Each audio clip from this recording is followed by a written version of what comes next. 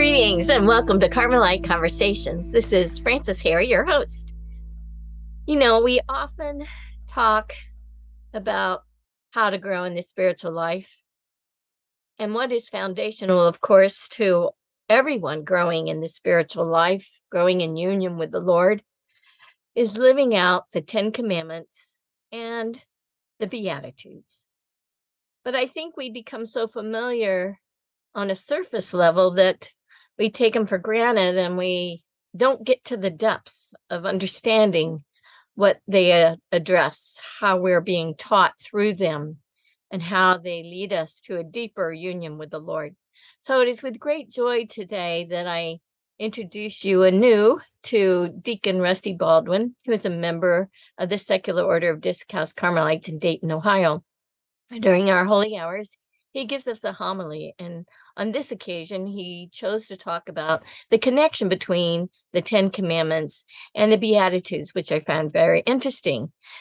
And then he gives some reflections, in particular on the Beatitudes, that I find very refreshing and very helpful, and also how these two, the 10 Commandments and the Beatitudes, will help us prepare for a good confession, a good examination of conscience. So I am happy that he has taken the time to put all these thoughts together and present them to us. And I'm so glad that I get to share it with you. I hope that you find them inspiring and help you on your union with the Lord, on your spiritual growth. God bless you. Tomorrow we celebrate the Feast of All Carmelite Saints, wherein we pray in thanksgiving for those Carmelite saints we know about as well as those we don't know about. So too we pray for each other who earnestly desire to be counted among that number. Tuesday is the commemoration of all Carmelite souls, where we pray for our beloved dead in Carmel. And on that day, let us remember in a special way those of our own community who have gone before us. Now, though there isn't much we don't know about, though there is much we don't know about the vast majority of Carmelite saints and souls, we do know that, like us, the Beatitudes were an integral part of their secular Carmelite vocation. Therefore, it's fitting that we reflect on the Beatitudes deeply and often. Since apostolic times, the Beatitudes have been seen as a sure guide to Christian perfection. St. Augustine called them the perfect standard of the Christian life. But their vital importance to our vocation can be seen most clearly in the fact that we promise to live the Beatitudes as we strive toward evangelical perfection. Now, even though our Lord was seen as a radical by his contemporaries, much of what he taught was simply the fulfillment, the completion, and the perfection of the Old Covenant, the law of Moses and the 10 Commandments. The 10 Commandments, patriarchs, prophets, and saints saw the law as the perfection of that in the Old Testament, leading them to that quite clearly, albeit from afar, as the book of Hebrews puts it. Over time, however, the law of Moses came to be seen by many others as merely a set of rules to live by, rules that were fixed in stone, if you will, what it meant to love God and neighbor. Follow the rules and God will be happy, or at least he won't be angry. This attitude isn't too surprising, as human nature hasn't changed much over the centuries. All too often, especially when it comes to God, we ask, what is the minimum? And then we shoot for that minimum and beg forgiveness when we fall short even of that. But the Old Covenant and its rules and regulations were never intended to be the final word, never supposed to define some notional minimal requirement for loving God and neighbor. They are, rather, the foundation on which the law of love, which knows of no limit, no minimum, rests. Most of the 10 Commandments tell us what not to do. Thou shalt not kill. Thou shalt not steal. Thou shalt not bear false witness, and so on. They are commands. Do this, don't do that. This foundation was and is necessary.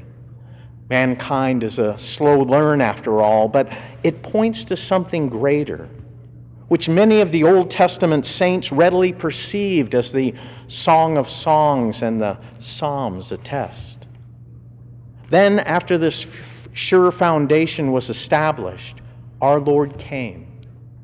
To save us, yes, but also to plainly and explicitly show us what it meant to love, to show us how we are to love. But love cannot be commanded, so he also came to change our stony hearts into hearts of flesh, hearts of love for him alone. He came to change our focus from the temporal to the eternal, from the material to the spiritual, from me to thee, even while we're here on earth. He came to show us that true love, the love we're to have for God and neighbor, has no bounds, no limits. The ancients had a beautiful and profound way of describing how God is without limit, and we can apply this to the love of God as well. They said, God's love is like a sphere whose center is everywhere and whose circumference is nowhere. God's love is like a sphere whose center is everywhere and whose circumference is nowhere. His love is present everywhere, yet transcends any boundary. It's limitless. It's immanent and transcendent, just like God. The Beatitudes show us what this kind of love, a love that is ever present but without limit, what this kind of love looks like. The Beatitudes are not an ideal that we can never reach, but rather the goal of our Christian journey that we can reach by His grace. Let us then consider the Beatitudes more carefully. There are 2 interpretive keys that will guide us in our endeavor. The first concerns the Beatitudes as a whole. As we shall see, our Lord and the Beatitudes are not unlike Moses and the 10 Commandments. And this is why many church fathers described our Lord as the new Moses. This interpretive key shows us how the Beatitudes are the completion and perfection of the law of the 10 Commandments. Let's look at some striking parallels between Moses on the one hand and our Lord on the other. Moses was sent by God to free the Israelites who were being held in bondage in Egypt. Jesus was sent by God to free us, the new Israel, from the bondage of sin. Moses led Israel through the desert to their inheritance, the earthly promised land. Our Lord is leading us, the new Israel, through the desert of this life to our inheritance, the heavenly promised land. When Moses went up Mount Sinai to receive the word of God, the 10 Commandments that were written on stone tablets by God Himself, the people were commanded not to go anywhere near the mountain, not even to set foot on it, lest they die. In contrast, when our Lord came, the Word incarnate, when He came to us, He called us to join Him on the Mount, to hear His word for themselves, and that is the Sermon on the Mount, and to have the Beatitudes inscribed not on stone tablets, but on their hearts. For the second interpretive key, I want you to notice how each Beatitude has both an earthly and a heavenly dimension. Each one begins with something we are, we experience, or we do as pilgrims on earth. Each one ends with the heavenly eternal blessing that results from that being, from that experiencing, or from that doing. Each beatitude, each blessing is a guidepost on our pilgrimage of love. Living the Beatitudes are how our Lord changes our focus from the temporal to the eternal, from the material to the spiritual, from me to thee, from the rule of law to the intimate relationship of lovers. Blessed are the poor in spirit, for theirs is the kingdom of heaven. Now, being poor means lacking the ability to get what we need.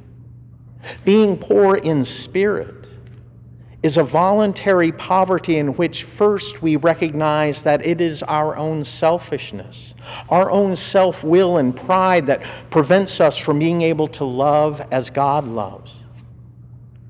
And second, that God will supply all we need to do just that if we but empty ourselves of ourselves. Father Kevin O'Brien wrote that, quote, "Poverty of spirit is an emptying of self so that God can fill us with his life and love," unquote. And what is the kingdom of heaven but uniting our will with his, of letting his spirit of life and love pervade, purify, and consume our own, even while we're here on earth? Blessed are those who mourn, for they shall be comforted. This beatitude reminds us to mourn our sins in that they offend our Lord, who is deserving of all of our love, and we're comforted by the assurance of his forgiveness. But it also reminds us to suffer with those who are suffering. Our Lord wept with those who wept. A bruised reed he would not break. And we ourselves can and must be an instrument of his comfort for those who are suffering the trials and tribulations of life. Blessed are the meek, for they shall inherit the earth. Meekness to the world is the same as weakness. But what it really is a humble, quiet, and confident courage. Our Lord was meek, not weak.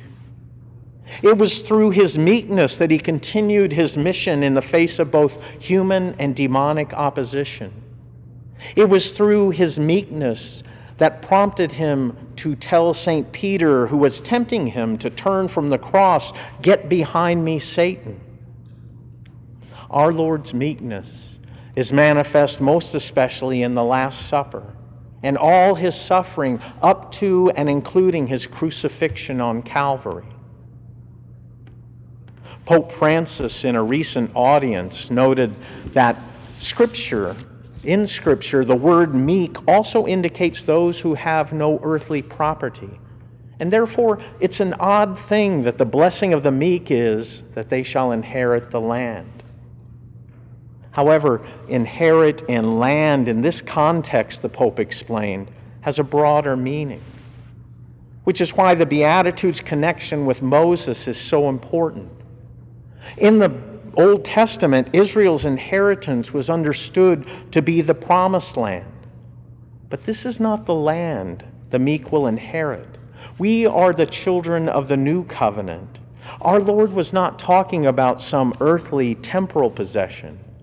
The inheritance of the meek, their land, is heaven itself, an eternal heavenly homeland, an inheritance that cannot be taken away.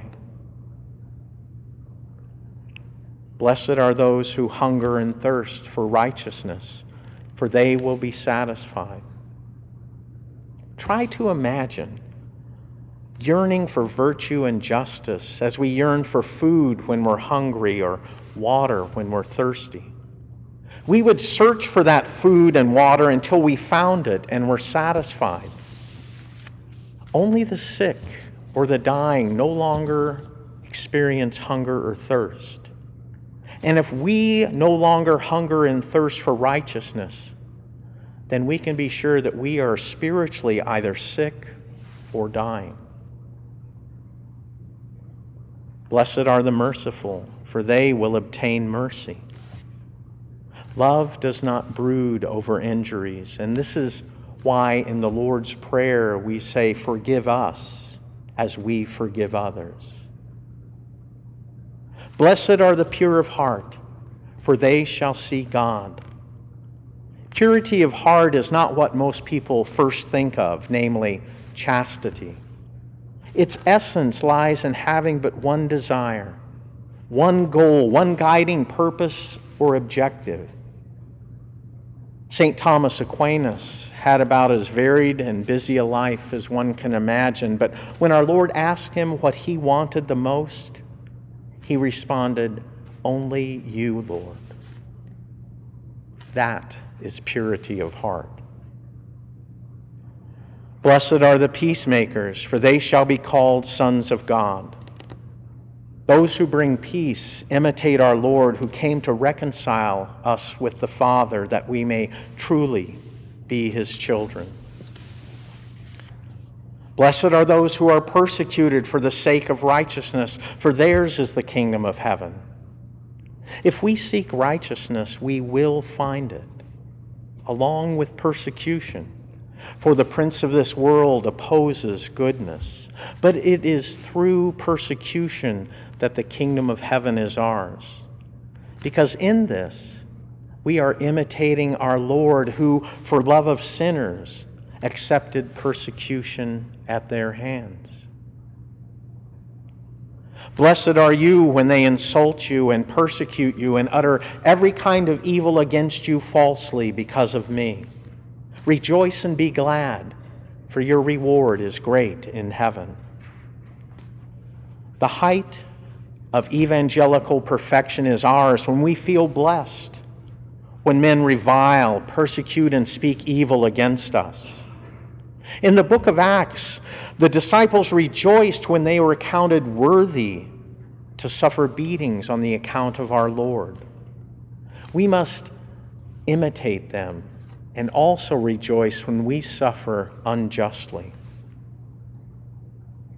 The fact is, the Beatitudes, which we, along with all the Carmelite saints and souls, promise to incorporate into our lives so that we can tend to evangelical perfection, they are anything but sentimental. They call us to a gritty, hard-fought battle against our fallen human nature, against Satan and against the world. But in this battle, we use unconventional warfare. We defeat our adversaries of self, Satan, and the world using asymmetric weapons. By his grace, we meet strength with weakness, evil with goodness, hate with love. All of which, like Our Lady, we cover with contemplation and prayer. In love we were created. In love God gave us the law. In love he gave us the Beatitudes. And we will win the battle with this self-same love. Love of God and love of neighbor.